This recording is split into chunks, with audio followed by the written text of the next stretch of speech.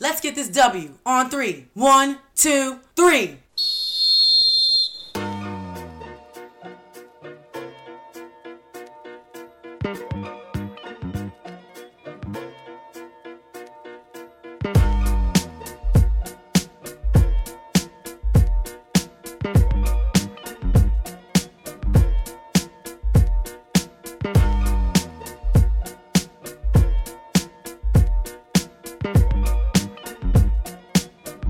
You are now tuned in to the W Podcast, hosted by Princess and Love. Hey guys, welcome to episode 3 of the W Podcast with your hosts Princess Streeter and Lo. What's going on, Princess? How you doing today? Good. How are you? How's your day going? And how have you been since episode 2? Not like we haven't talked since then, but for the people to know. I have been good. A lot of interesting things happened the past week, but I'm good. And I'm actually really happy that we're recording because this is kind of like my happy place. It's become my happy place where I can like just talk about something completely different than what's going on every day. So, and I'm glad to see your face.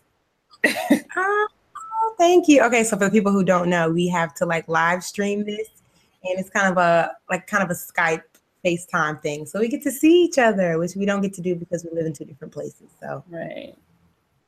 And so Laureen has a lot of topics for you all today. How have you enjoyed the WNBA game so far? So far, they have been really, really good. I'm glad to see everybody just kind of starting off on the right foot for the most part. Before we continue, I just want to tell everybody thank you for tuning in. And I didn't want to forget to ask you, how have you been since I last spoke to you? I've been good. Same old. Just been out here grinding. And of course, graduation hopping. Yes, graduation hopping. Shout out to all my girls who graduated from Georgetown, UNC Greensboro. Shout out to my girls and shout out to higher education and anybody else out there that graduated because, we have some young fans. And so, if you got your degree, whether it's the first one, second one, third one, whether it took you 4 years or more, congratulations to you all. Yes, congrats to the class of 2017. So, back to the beginning of the season. So it's been really good and we have a lot to talk about. We have a lot of ground to cover. So I actually wanted to start off by asking you, let's go over a couple of games that have taken place over the past couple of weeks since tip-off on the 13th. And we'd love to get your take on it and see what you thought of the outcome, what you thought about the team's performance so far, what players have stuck out to you, and so on and so forth. Okay, so there's been so much action since tip-off last week, but it's been great.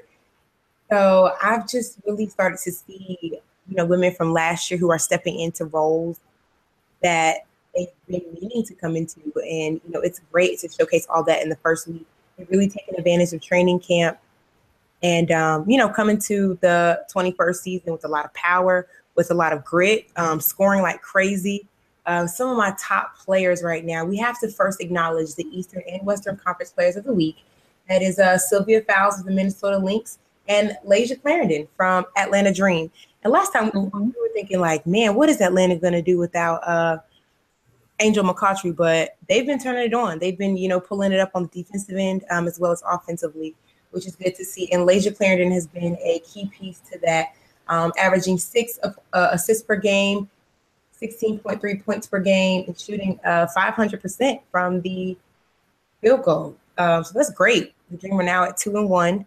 So that's it for our Eastern Conference Player of the Week. Western, Sylvia Fowles just doing the stuff that Sylvia does. She had her jersey retired by LSU, which is so dope. It's great to see that you leave an imprint on your university before you go to the next level. So she had that retired this week. So congratulations to her. And had a great game, of course. Yesterday, the Lynx played the Connecticut Sun in the win to remain 4-0. She showed out that game in the boards with another double-double. So now she's averaging 21.7 points per game and shooting .575 from the field.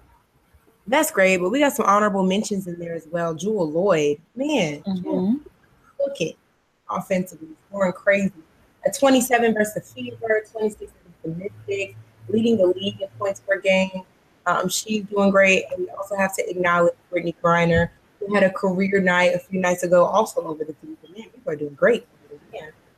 But she had a career night with 32 points, 10 boards. Career night for her, really just blossoming. And of course, her teammate Diana Taurasi doing what Diana does. Still breaking records, still going above and beyond, and still giving us something great every night. We definitely called that she was going to be breaking more records. I thought it was going to be like at least in the middle of June, but she just got right to work immediately. Like as soon as they got back in season, already breaking crazy records. And I know Diana Taurasi is your girl. So how do you feel that she was able to achieve over the past 2 weeks? Man, I mean, I've just been, like I said, that's my girl. I'm a huge fan, been a huge fan of her for many, many years. She just has like that killer mentality. They call her the White Mamba, which I don't like, but whatever. Call the White Mamba. Really? Why not? I think it's corny. Like, well, first of all, it don't even flow. And then there's no such thing as a White Mamba. I don't know. I just don't like it. But yeah, you got to give Diana, I mean, she does with, her championship mindset, just giving her all every time she steps on the court. She does an amazing job. So she's the first player in the WNBA to reach 7,000 points, 1,500 boards, and 1,500 assists, as well as, like we said, reaching the milestone. She's almost there to be the all-time leading scorer, which is like crazy. It just shows how this game is still evolving, just how her talent is, as well as for the European League after an 269-point season this offseason for the WNBA. She's now number 2 on the all-time European League's all-time scoring list with 3,166 points. So like I said, DT, keep shining, man. I wonder what her formula, like, what is her secret sauce? What is her thing? Like, what does she do that nobody else does that allows her to be such a scorer? What I think that does parallel to Kobe Bryant in a lot of ways is she goes the extra mile. She's one of those players that they say you can see in the gym at 3 a.m, ready to go, still putting up shots and things like that. I remember Elena Delle Donne was talking about her and Tamika Catchings during the 2016 Olympics, were always ready for workouts, always shooting. And we know the greatness that is Tamika Catchings. And it's just putting in that extra work. And like I said, having that championship mindset, having that killer mentality. And now I think when you're so close to being the best, it's like, and on a great note, she has that new contract extension that'll keep her in Phoenix through 2020. So, 3 more years to really produce, 3 more full seasons to do so. It's like, man, why not go down in history? And we know by 2020, she'll be at probably an untouchable point. So it's awesome to see how much she still has to grow and how much she still has to get to the game. Yeah, she's definitely going to set the bar really high by the time that her contract expires in 2020. It's 3 more years of Diana Taurasi being dominant. So I think everyone should just prepare themselves for that. So what do you think about how the Liberty have been performing since during the beginning of the season? I know that they did lose a big piece with Brittany Boyd having an Achilles injury. She tore her left Achilles tendon, and she actually just had surgery on this past Monday to repair it, and her recovery period is up to 12 months. So she's out the rest of the season. And I know that's a big blow for the Liberty because not only is she just a rising star, but she brings a certain kind of level of energy. If you've ever seen Brittany Boyd play in person, whether you saw her in college or here in New York, she has a level of energy that's very contagious. She has a grit about her. She has a very aggressive style of play. Not an aggressive person. She's a sweet person, but just on the court, it's kind of like, it's like a spark that she ignites in everyone. And I know she's been working really hard over this past off season. So, we all were looking forward to seeing how she would have contributed and produced. And during the first couple of games, she was doing really well. So to see her go down is really disheartening to see. What are your thoughts on that? Yeah, and like you said, such a key piece for the team. I know it's, a blow to her teammates as well as Coach Lanebeer. and the Liberty fan base as a whole, because it's like Brittany Boyd is kind of a sign of the future, a kind of a sign of the dominance that they need to be a contender in the Eastern Conference. You know, that 12-month period, I really hope that everything goes as scheduled and actually ahead of schedule. So, you know, that whole year she won't have to sit out, because, of course, that'll keep her out of training camp next year and a little bit out of the season, if it's a little bit out of the 2018 season. And, you know, that's just so bad. An Achilles tendon, it kind of takes away everything that you can do as a basketball player. So just condolences out to her. I'm glad to hear that she had a successful surgery. That's amazing. But I don't think that we can count out the New York Liberty, because they do have room for New York legend Epiphany Prince, who is, you know, doing some great things for the team and still, you know, keeping them, you know, above water. So they just beat the Phoenix Mercury Tuesday night, 69-67 with a go-ahead jumper by, of course, Prince. 4.5 nice seconds jumper. left. Yeah, very nice to knock down the shot. And so she had 4 3-pointers. She was 10 for 14 from the field, finished with 24 points. And Tina Charles adding 22 and 11 rebounds. So now they're sitting at a 2-1 record, which is not a bad start. They're actually number 4, I think, in the AP Power Poll. It's not a bad start for the team. I do think that they, you know, have some room for improvement defensively, but still, you know, even with having an integral piece that goes down, still being able to come together and get a good win over a team is great, especially as great defensively as the Phoenix Mercury. They actually have the lowest defensive rating in the league, making them the best. They allow the fewest amount of points, I think, with about 85 per 100 possessions. So, you know, being able to get a win over them, even by the skin of their teeth, they did it. So, like I said, really great to have Epiphany Prince on the ball as an awesome guard, and of course, Tina Charles. Speaking of the best, so with the Sparks losing, they lost against Indiana Fever 93-90. That now sets the Minnesota Lynx as the only undefeated team in the league right now, with 4 wins and 0 losses. I mean, Minnesota, the Lynx are going to link. You know, like that's what they're doing. They're basically out here picking up right where they left off. Probably playing with a little bit more, I don't want to say purpose, but playing with a little bit more oomph this year, I guess, because of how the series ended last year. Right. Especially around with the whole officiating, which we'll get to later on.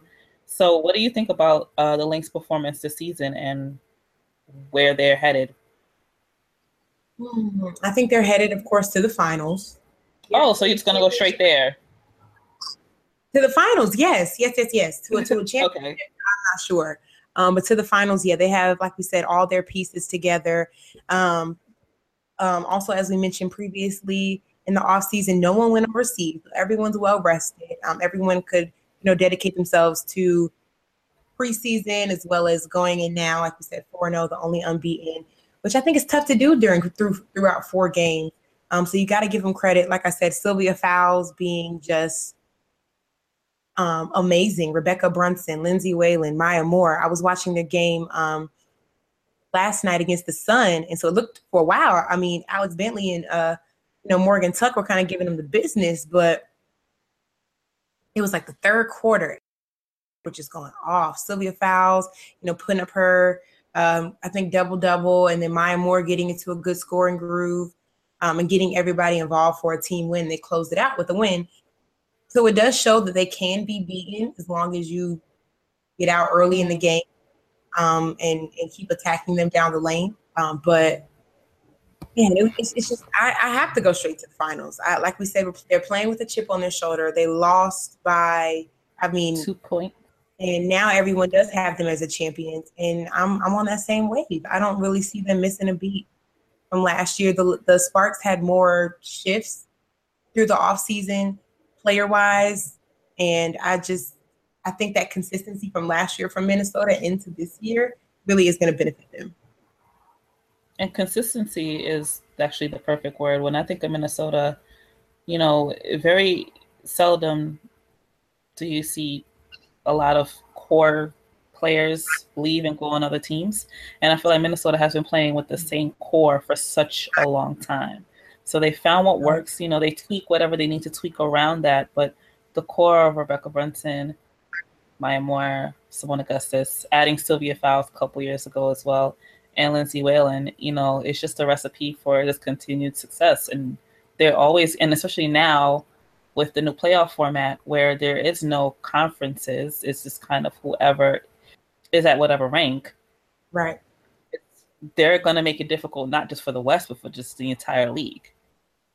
Exactly. And I really do see, like you said, consistency is what's going to take them further, as well as Sylvia Fowles. I mean, she's 31 at this point, so still fairly young, I would say, in basketball years. And she's never been named an MVP. I think that's important to note as well, because, you know, people use that to kind of motivate them.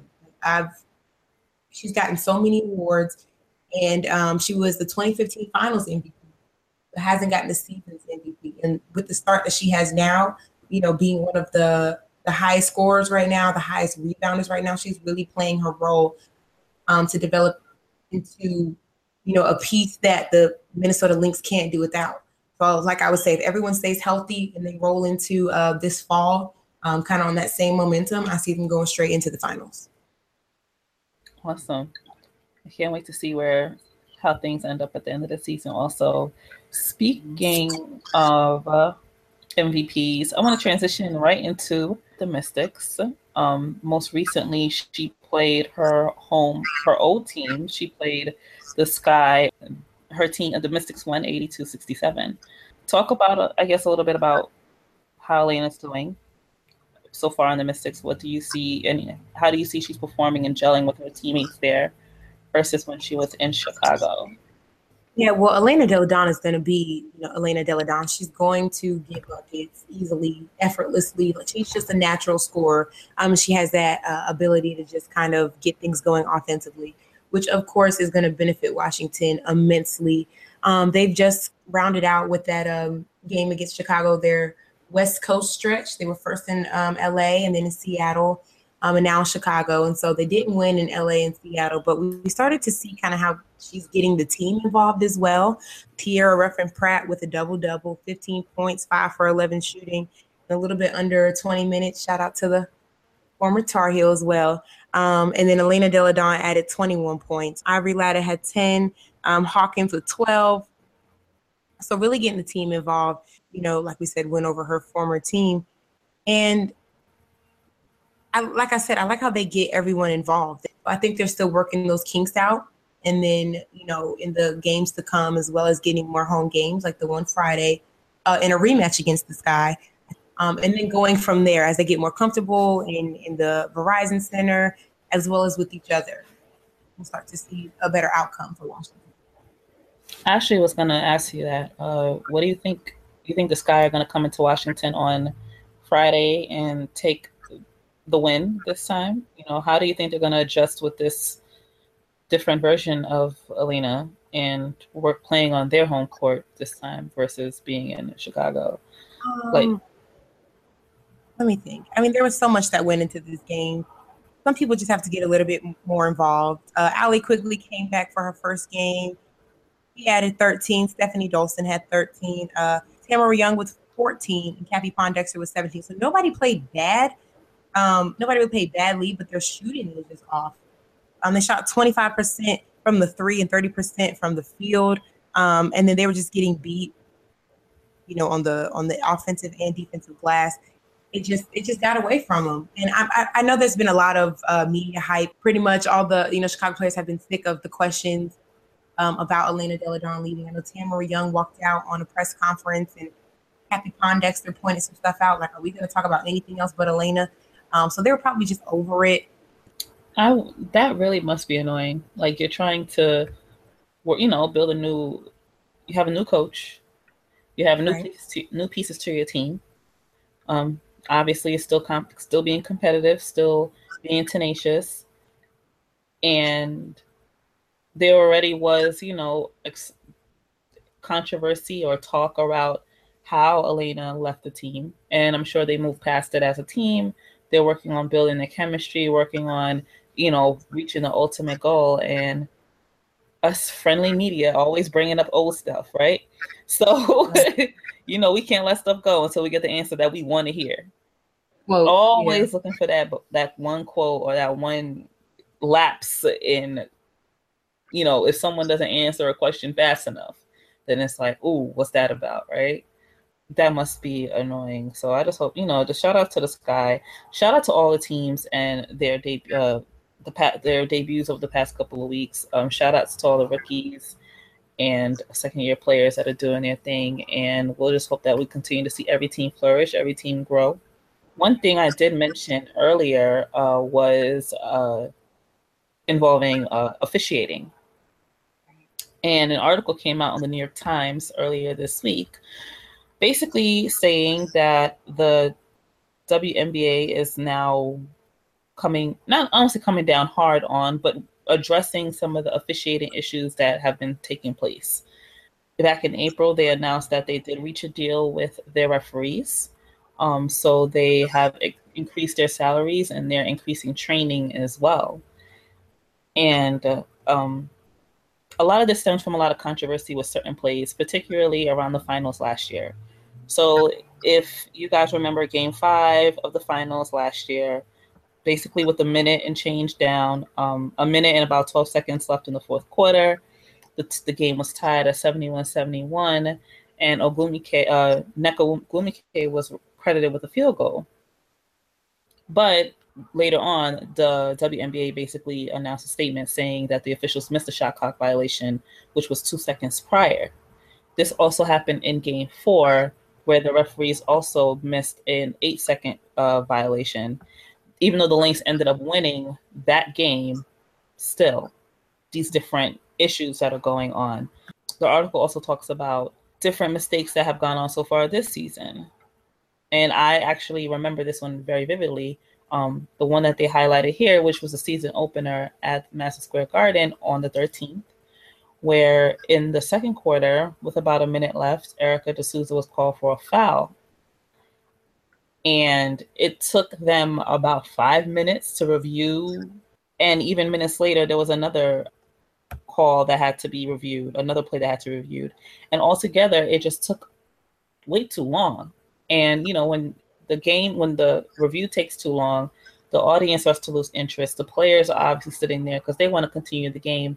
And you're trying to end the game or end a quarter or end a half, and you're taking 5 minutes to go over a play that happens regularly in every game, in every, across all levels of basketball.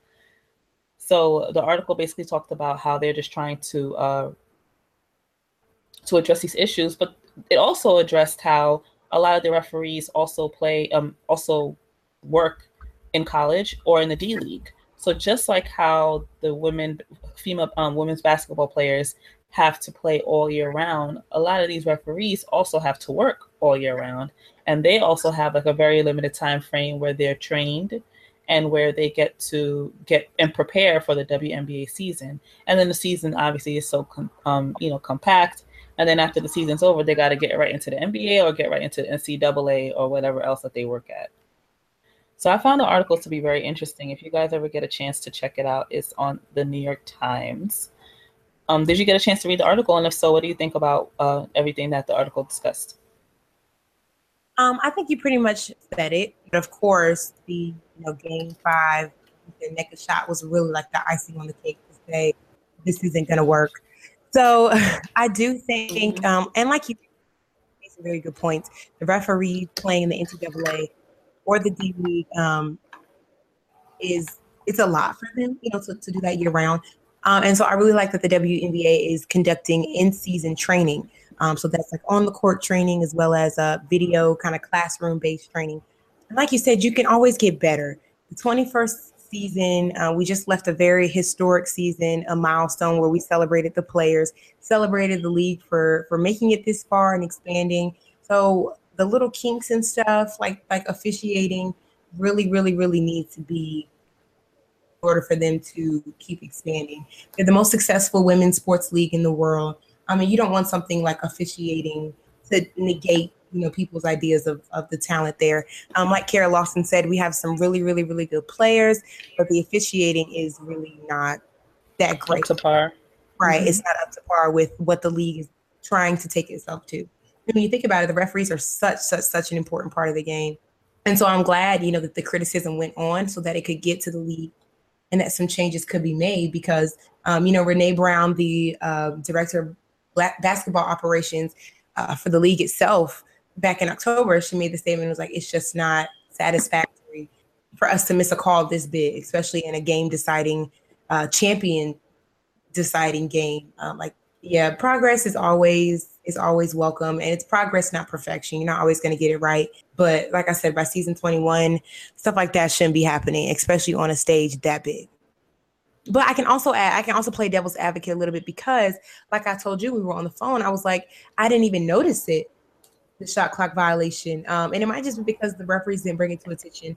And it's different when you're watching it at home versus being in the arena because, first of all, Minnesota was on fire that night. So who knows, the volume of things and the refs could have been watching the player versus watching the clock. Like I said, there's really no way to excuse it when you're basically a professional referee. But at the same time, being in that environment, there's kind of a lot of things that you can't miss. It's just the fact that it was on such a big stage that makes it 10 times worse. It's on a big stage, and it's also like a critical game, like a championship swaying game or a championship deciding game. Yeah, and Cheryl Reeve, coach of the Minnesota Lynx, spoke out about it, and I'm glad she didn't, blame the loss of the championship and the game on that one call. I think that was very professional of her because a lot of people can kind of attribute, things like that and just do like open criticism of the league and its officiating that way. So I'm glad she didn't. Refs like, y'all lost the game first. We could have been champions. She kind of bowed out and was like, she still said this is unacceptable. And definitely didn't make light of it at all. But I'm glad she didn't start going in on people at that point. You're glad that she didn't wild out. I'm glad she didn't wild out, right? Because she should have. She should have, right? She had the grounds. I won't say she should have, but she had the grounds to. Well, it's a new season. I'm glad that the league addressed it first and foremost. So we'll see how things turn around, and we'll see if there's a new champion. It's all that we can look forward to, right? Mm-hmm. Before I transition, speaking of champions, shout outs to the Sparks. They got their championship rings. Those big, beautiful, glistening championship rings. Right. They had their ring ceremony on the 19th. It was actually pushed back a little bit because Candace was not back yet from playing overseas. Mm-hmm.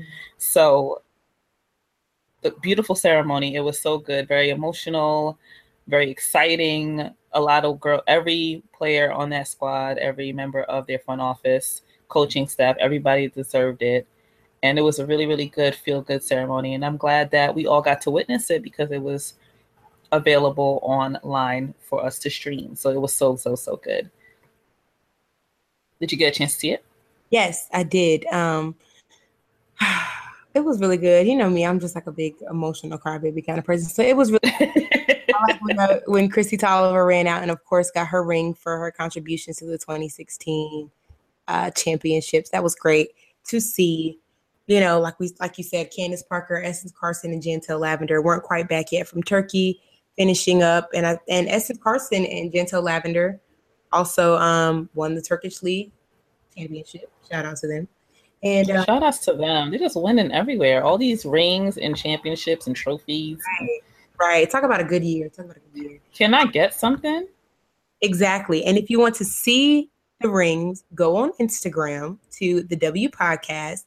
Check out our Instagram page, and we have a picture up there of the LA Sparks championship ring. It was really cute. I saw Magic Johnson and Cookie posing with theirs, and then the COO, Christine Simmons, had hers. She posted it. I thought that was really cool to see everybody celebrating, especially on the administrative level. And so you can listen to bits of that here. But just going from that, it was a really great ceremony. Like I said, I'm emotional all the time. It was great to see. And then, of course, what's Candace Parker's daughter's name? Leah? Yes, I believe so. I think it's Leah. So sweet. Always running out with her mom. I mean, that was so cute. I love that they have that tradition. It's always so cute to see. Yeah, shout outs to them. It's so cool. And speaking of other ceremonies, congratulations to Diana Taurasi and Penny Taylor for getting married. Mm-hmm. We all got to see a beautiful picture from the ceremony. They actually gave it to People magazine. It's also on our Instagram. Oh yeah, of course, because immediately we put that on our Instagram. Right. They looked gorgeous. Yeah. And maybe it's just me, but I was kind of in the dark about them dating until like a year ago. Right. Someone brought it to my attention. I was like, what? Really? Like, they just kept it so discreet, which I think that's what you're supposed to do as professionals. But they both look absolutely beautiful. And whoever plans on getting married next, I think it might be Elena and her wife. All I'm saying is me and Princess would like an invite. We don't want much. We just want to just show up. Princess is already in DC. She's close by. It ain't nothing for me to get down there. It's only 4 hours. We could do a podcast from there, something. We just want to be part of the number. That's all. I just want to be there. Yes, we will slide to Delaware in a quick second, Elena. I'm at the game Friday. I'm going to put that in her ear if I meet just her. Put that plant the seed and just walk away, and we'll see what happens. Hopefully, I'll write it down on a piece of paper, slip it to her, and walk away. Like, who is this? Or she's gonna be like, just give us the invite and we'll explain later. You know what's crazy? What's really crazy about this? I wanted to see Diana Taurasi without the bun, but she wore the bun to the wedding. I was like, Diana. She was looking great, but man, I wanted to see her without the bun. I was like, what does all that hair look like? Diana's gonna be true to herself, especially on her wedding day. I would expect her to be as true to herself as possible. I saw one picture of her hair down, and she has a lot of hair. I know it. I know she has a lot, and she tucks it into that bun, which doesn't look like a lot. But I'm like, I wanted to see it like style, like feather, like Farrah Fawcett type. I don't think that's. I could actually see more of like a beachy wave with her outfit. Like, what do you think? Okay. Like a little bit of like highlights. I wanted Farrah Fawcett. I wanted. Oh, you want drama? I popped out for this.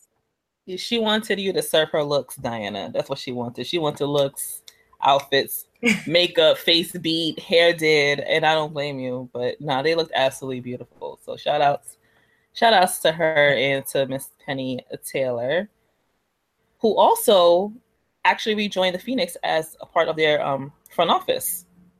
Mm-hmm. She is part of their player development, if I'm correct. So right. Shout outs to her, coming back to contribute to the league, to the team in a very integral role and bringing not only her experience, but some other assets that she probably has to the front office. And I would love to see how she contributes. Right. I think she'll be on the coaching staff if as an official coach in the next few years, or maybe someone else's coaching staff. But because I'd always seen her as a player coach, and in her latter part of her playing career, she was always very vocal on the bench. Sometimes I would see her dressed up, and I wouldn't always know her job title, but I'm like, Penny Taylor just looks very coach-esque. Like I said, like a player coach in that role. So I could definitely see her transitioning into more of a head coach or assistant coach role. If not with the Mercury, then with another team. I'm assuming still in Arizona. I have a question. Speaking of moving, just a random topic that I just thought about getting into. So when the players that are married, right, or their mothers, or they have boos, significant others, when it comes time to if they're a free agent and they kind of want to test the waters, I wonder how much, obviously where you live in your family comes into consideration, but I wonder like what those conversations are like. You know what I mean? Like if it's something that's like a no-brainer, or if it's something that's like, how supportive are your family members? Are they like, hey, let's just go wherever you want to go? Or do they have to take into consideration like your child is in school and they've already been made friends? Like, let's say, for instance, hypothetically speaking, Candace Parker wanted to test the waters and try to be a free agent. She's been in LA pretty much her whole career. Her daughter is of school age. She has her school. She has her friends. She has her routine. Family members or friends and supports around. So if she wanted to take that, I wonder if that prevents some players from wanting to expand their horizons and kind of test the waters. What do you think? Ooh, I mean, that gets into a lot of conversations we can have about women in the workplace. But of course, translating it to women's basketball, it has to. I mean, like I said, if you're stepping into the role as a wife and mother, you are always responsible for home, but you're also expected to have a successful career, and to, keep playing basketball. I think it actually gives you a little bit more flexibility than other women in the workplace because you have other teams that you could possibly go to. I don't know. I'm not a wife or mom, so I wouldn't really know exactly. But I'm saying you have other teams that you could go to and still have your same job, and you probably have the same support. You probably know someone else on the team. It's different than being, say, like a woman in marketing or advertising or something, or I don't know, engineering, and you get offered a job in New York, but you may not know anybody. You kind of have to start all the way over. A lot of different things can go into that. But like I said, I'm not a wife and a mom, but you might be able to answer this more since you are a wife to be. Like, what do you think about like maybe packing up and moving and making those type of decisions, which are very, very grown up decisions for your family, but also saving your career? From experience, well, I'm not a mother, but I am engaged. And I'm not an athlete either. So, but I could just say as a woman, you definitely have to take your partner or your family's future in consideration as well. Right. So something may seem like a no-brainer for you, but you have to move somewhere that might be, well, I can say for myself, I've thought about leaving New York because the rent is too damn high. But I always have to take in consideration my fiance because, I want to go to a place where it will make sense for him. So just a little background, my fiance also is a budding music producer. So let's say I were to get a job working for the Indiana Fever, or I would get a job working in Louisville at the university in their athletic department. I could go to a big college town like this, like Indiana or like Kentucky or like Oregon or, places like that have huge sports cities or huge sports hubs. But for someone who's a music producer, Oregon is not the place. You know what I mean? There's I mean, of course they have a music scene. Everywhere has a music scene, but it's not like Atlanta and LA or New York, something like that. You know what I mean? Mm-hmm. So that's something that I know I have to take into consideration sometimes when I'm trying to think about a future move. And nothing is permanent. Things can change. Opportunities can change. Things can change on his end too as well. So when I think about the players and the ladies of the WNBA, I always take that in consideration, especially those that do have families. They have to think about relocation, getting assimilated. If they do have a husband or a wife or a significant other, making sure that they are also going to be able to kind of get on their feet as well. Mm-hmm. Yeah, there's always sacrifices involved. Right. Once I get to that point in life, dating and beauty, how all that works out. But, listen, Princess is not going to... Let me tell you about Princess, guys. Princess is not going to have to worry about anything because she's going to be so rich and so well off by the time... First of all, you better claim it. Second of all, she's going to be so rich and wealthy by the time she gets, Prince Charming comes in her lane, that she can go wherever she wants and everybody's going to be good. You are a mess. But look, everybody eats beef. If I get on, I'm putting my dog on. I got you. I got you. So I want to segue a little bit to some other talking points have been on our minds over the past couple of days. So I'm going to start with our boy Ray Allen, right? So Ray Allen the other day made a statement regarding bringing back the basketball team to Seattle. He was a member of the Seattle Supersonics, which are now the Oklahoma City Thunder. And he said that we need a hoops team back in Seattle, which goes into the big, larger conversation of people putting respect on the WNBA's name. Mm-hmm. Most recently, another person by the name of Daniel Ravel or Robel, Mr. Ravel. I follow him on Twitter. He is a sports business writer, and it was the night of the NFL draft, and he reported that a guy that got drafted was the first pick, or the first top pick, or first number one pick that was signed to Rock Nation. Like the first top draft pick or top 10 pick or something like that, signed to Rock Nation. Not kind of forgetting that Skylar Diggins was number 3 when she was drafted, and had the nerve to try to debate her about it. So, well, technically, when you got drafted, you weren't signed yet to Rock Nation. You signed 10 days later or something.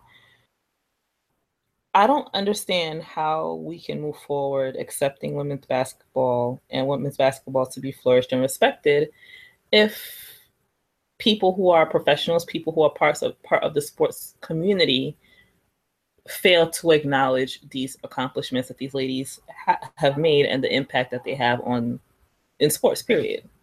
Mm-hmm. So when your boy Ray Allen, and I'm going to say your boy because he's not mine right now because he annoyed me with that comment. When your boy Ray Allen made those comments, how did you feel and how did you take it?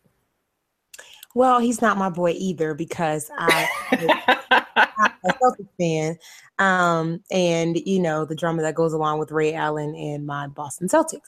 So he's not my boy either. And I think there's just still a lot of ignorance. You posed the question, how are we supposed to move forward? There's a lot of ignorance towards these type of topics because he knows good and well there's a WNBA team in Seattle. And I know what he meant. I know that he, you know, was really the Seattle Supersonics were a great team. They had, you know, Gary Payton and, of course, Ray Allen and some more exquisite players. And it does suck that there's no longer a franchise there. Boom, for the NBA. We can acknowledge that. But for him to say we need to bring basketball back to Seattle and to have a team there that's very successful. And is a part of the WNBA, I think it's very ignorant. And like you said, you got to put some respect on what these women are doing instead of just wishing that there's a team back in Seattle. Why wouldn't you just put some support?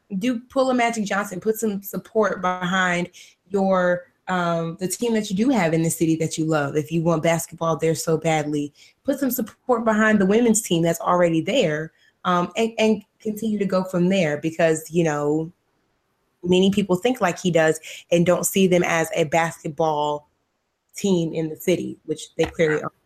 One big eye roll for me.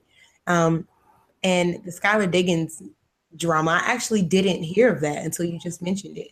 But of course, I didn't. But of course, that just attributes to journalists or personalities not doing their research, not knowing what's up, and only being skilled or only being knowledgeable of one area or one lane in sports. And I don't think that's how you be successful. Not to bash anybody or anything, but you gotta acknowledge that it's not just men that are doing amazing things. Like you mentioned, Rock Nation is so happy to have Skylar Diggins and has done an amazing job, you know, expanding her brand and her modeling career and her connections with Nike and beyond, which we can't knock. You can't ignore that. I think that's just so whack. And like I said, just a certain level of ignorance towards women's sports, towards women athletes. I feel like we close the show with this every time. But it's just, like you said, we got to move forward. And I think the best way to do that is to get the men involved, because here are two men disregarding the accomplishments of women. And a lot like how the NBA has the Lean In Together initiative to get men on the side of supporting women in sports or supporting women in general. And instead of just bashing somebody, instead of saying, oh, we need a real hoops team, get behind the team that you already have. Instead of trying to debate and negate what Skylar Diggins has done, say, you know, you can boost somebody up without having to negate someone else. And I think that's the important thing that we need to remember when it comes to making more fans of women's basketball. I think with the Skylar Diggins thing, what just blew me was, you know, when he tweeted it and she responded back, you know, like, that's not true. And then he corrected her. Like, you're going to correct the athlete directly? Like, how? That's disrespectful. Like to me, it was just like, that's disrespectful. Like, I don't think she was necessarily trying to play him. I think she was just correcting him. Like, no, that's not accurate what you're saying, because, you know, this is why. And I think just in general, us as media, to just do our research. This is where research is important. We can't just research what we only want to know. We have to make sure that we're well-rounded, so that way we don't make these mistakes, because you don't want to turn off a set of people. There are people who are diehard Skylar Diggins fans who probably won't go to him as a resource anymore. He's a valuable resource. When it comes to anything involving contracts, anything involving endorsements, information about teams, like with the Raiders moving to Vegas, when it comes to the financial part of sports, I go to him because he's very knowledgeable in that, you know. And it's just like, you should know better. And if you don't know, just find out. Care themselves are telling you, hey, buddy, I think you got this wrong. Respect that, but don't correct her out there, because I don't think he would have corrected Odell Beckham. He wouldn't have corrected Eli Manning. He wouldn't have corrected Kyrie. I don't think he would have done that publicly. And if he did do it publicly, he would have got dragged. So, like, simple as but that. Probably knows the NBA and the NFL like the back of his hand. So, like, that all comes back to research. And then, of course, don't be dumb. Don't be like, oh, well, this is the actuality of it. Like, sir, just... Right. Like, we know you're smart, dude. Like, we know that you know your stuff. You just didn't know this. Right. He's like one of those kids that don't want to be corrected. And they're like, but actually, yeah. No. He had to have the last word. I was like, all right. Speaking of people having to have the last word and talking, another person who's your boy, Lavar Ball. I'm gonna let you take this one, because I expressed in episode 1, how I feel about Lavar Ball. But basically, he made some comments that kind of alluded to not caring about marketing his big baller brand to women, which I think you're a fool if you do not market to women in some sort of capacity. I'm gonna let you take this one. Talk about your boy Lavar Ball. You're gonna stop calling people my boys. What you gonna stop doing? So we've had just so much to say about Lavar Ball over this course of just, I don't know, past year pretty much. He's been in the media, and I have grown to accept him. I've grown to accept him as a proud father, as, you know, a supporter, trying to be an entrepreneur, make a new avenue for himself. It's not that I've grown to love him, just grown to accept him. And I think at this point, he's really exposing himself as a foolish, like you said, businessman. Marketing wise, if you have to, and okay, so let's go back to the actual event, the actual conversation where he said that, and get some context, because he was on the Colin Coward show, and he mentioned he was talking to Christine Leahy, who you know, who was coming at him, who was, you know, I won't even sugarcoat it, who she was kind of attacking him. It seemed like she kind of had a vendetta to come for him. For the show, I will say that. So I think a lot of what he was saying was in defense, because he immediately, of course, when she started talking and he felt attacked, he turned his back to her. His entire demeanor changed, his entire, you know, kind of direction of the conversation changed up. So I think, and she mentioned, she was like, well, you're not going to market to women. And he was like, no, that's what those other brands do. But he was amid ignoring her in a way. So I'm thinking he doesn't really mean it. Maybe he was just on the defensive end at that point, but he really is exposing himself as a businessman who's going to get in his own way. If those are really his thoughts, if he really thinks he can build a successful brand and ignore the buying power of women, and how the buying power of women directs every household, if they're married or engaged or things like that, down to the children, and of course the husband and the shopping, just the influence that we have.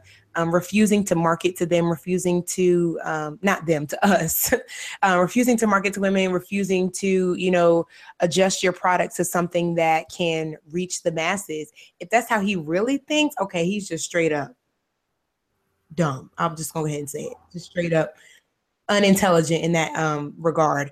But I think in a lot of ways, with the context of what he was saying, was amid trying to dismiss Christine and to still kind of answer questions about the brand at the same time. So if you didn't see that interview, that kind of puts it in context. But like I said, if he's really saying he's not going to market to women and he's going to keep Big Baller Brand at those ridiculous prices, looking like a Kobe knockoff, then we're just going to watch him put his own foot in his mouth. I just saw a post in the group chat that we're in. Shout outs to Minorities in Sports MIS. Yes, to Minority in Sports Biz, because Shayna wanted to shout out the creator of Minority in Sports. Thanks for getting us all together. But somebody posted up a picture of a link to these tank tops that are being sold on the Big Baller Brand website that say "Stay in your lane." Oh my goodness! And they're black tank tops with gold lettering, and they're on sale for $60. So his only products on the website are women's t-shirts, by the way. But there's no shoes or sneakers or anything that are catered to women on the website. And that's just something I just generally see. Women's basketball sneakers, there's not a major, I feel like, I don't know if brands are not seeing the need for it to have like separate lines. I think that there are women's versions of existing shoes, but to have like women's basketball sneaker lines, I don't really see it as much. I feel a lot of the players now that are signed to deals, they may have a colorway, a custom shoe. The last time the most iconic shoe that I remember, women's basketball shoe, are the Air Swoops. Mm-hmm. Which is a shoe that I think Nike dropped the ball on, because they should have re-released it for the 20th anniversary of the league, which was also the year that she got inducted into the Hall of Fame. That would have been a crazy re-release, but I digress.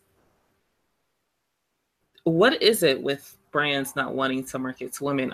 Women, as a woman who likes to shop, and I'm sure you can attest to this, we will buy anything. And we'll buy things primarily if we can feel we can relate to it. If it's something that we can use, if it's something that can kind of tug at our heartstrings, something that we could see ourselves in. This is true in beauty. This is true in fashion. And this would definitely be true when it comes to shoes and sneakers and footwear and athletic wear.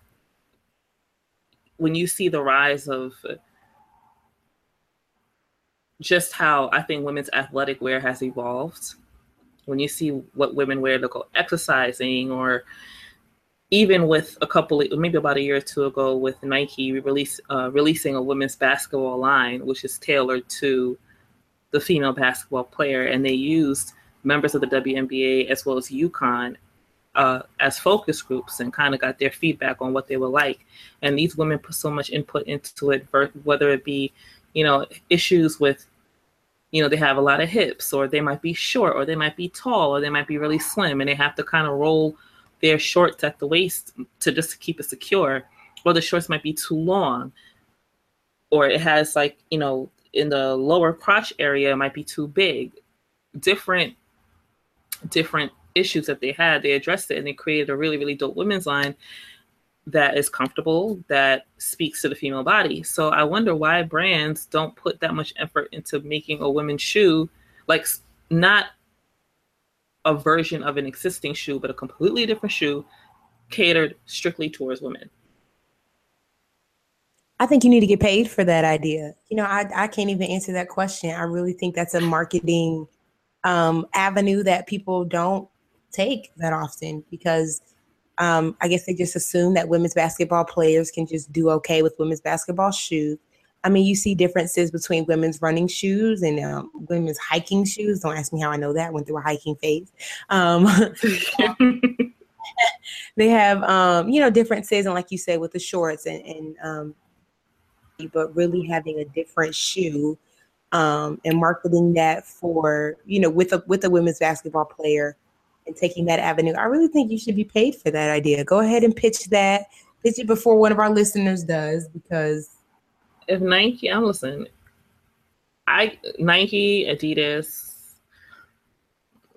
Saucony, whoever wants to give me the resources to make this happen, I got you. Just give me the resources. I got everybody, and it'll be a dope shoe. Look, hit up the group message that we were just promoting, talking about all this sports and all these great people, because there'd be some major deals going down in that group chat. Right, but I'm gonna need an actual basketball player to test out the shoe. Because let me tell you who won't be testing out the shoe. This girl right here.